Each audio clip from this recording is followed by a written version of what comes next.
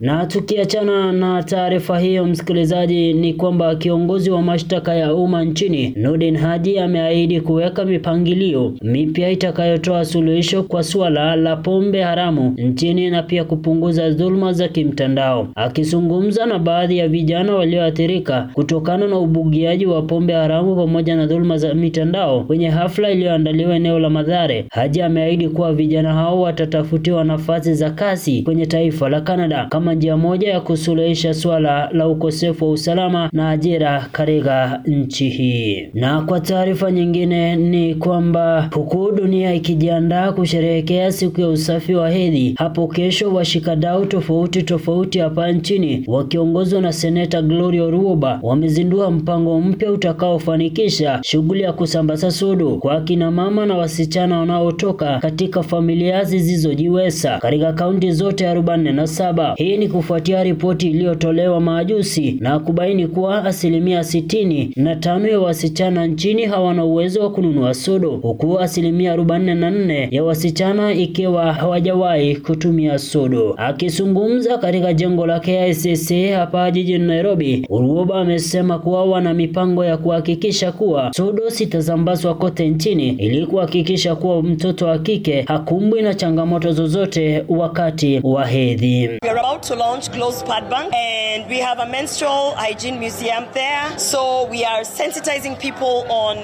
menstruation, on everything that you need to know about girls and women and menstruation.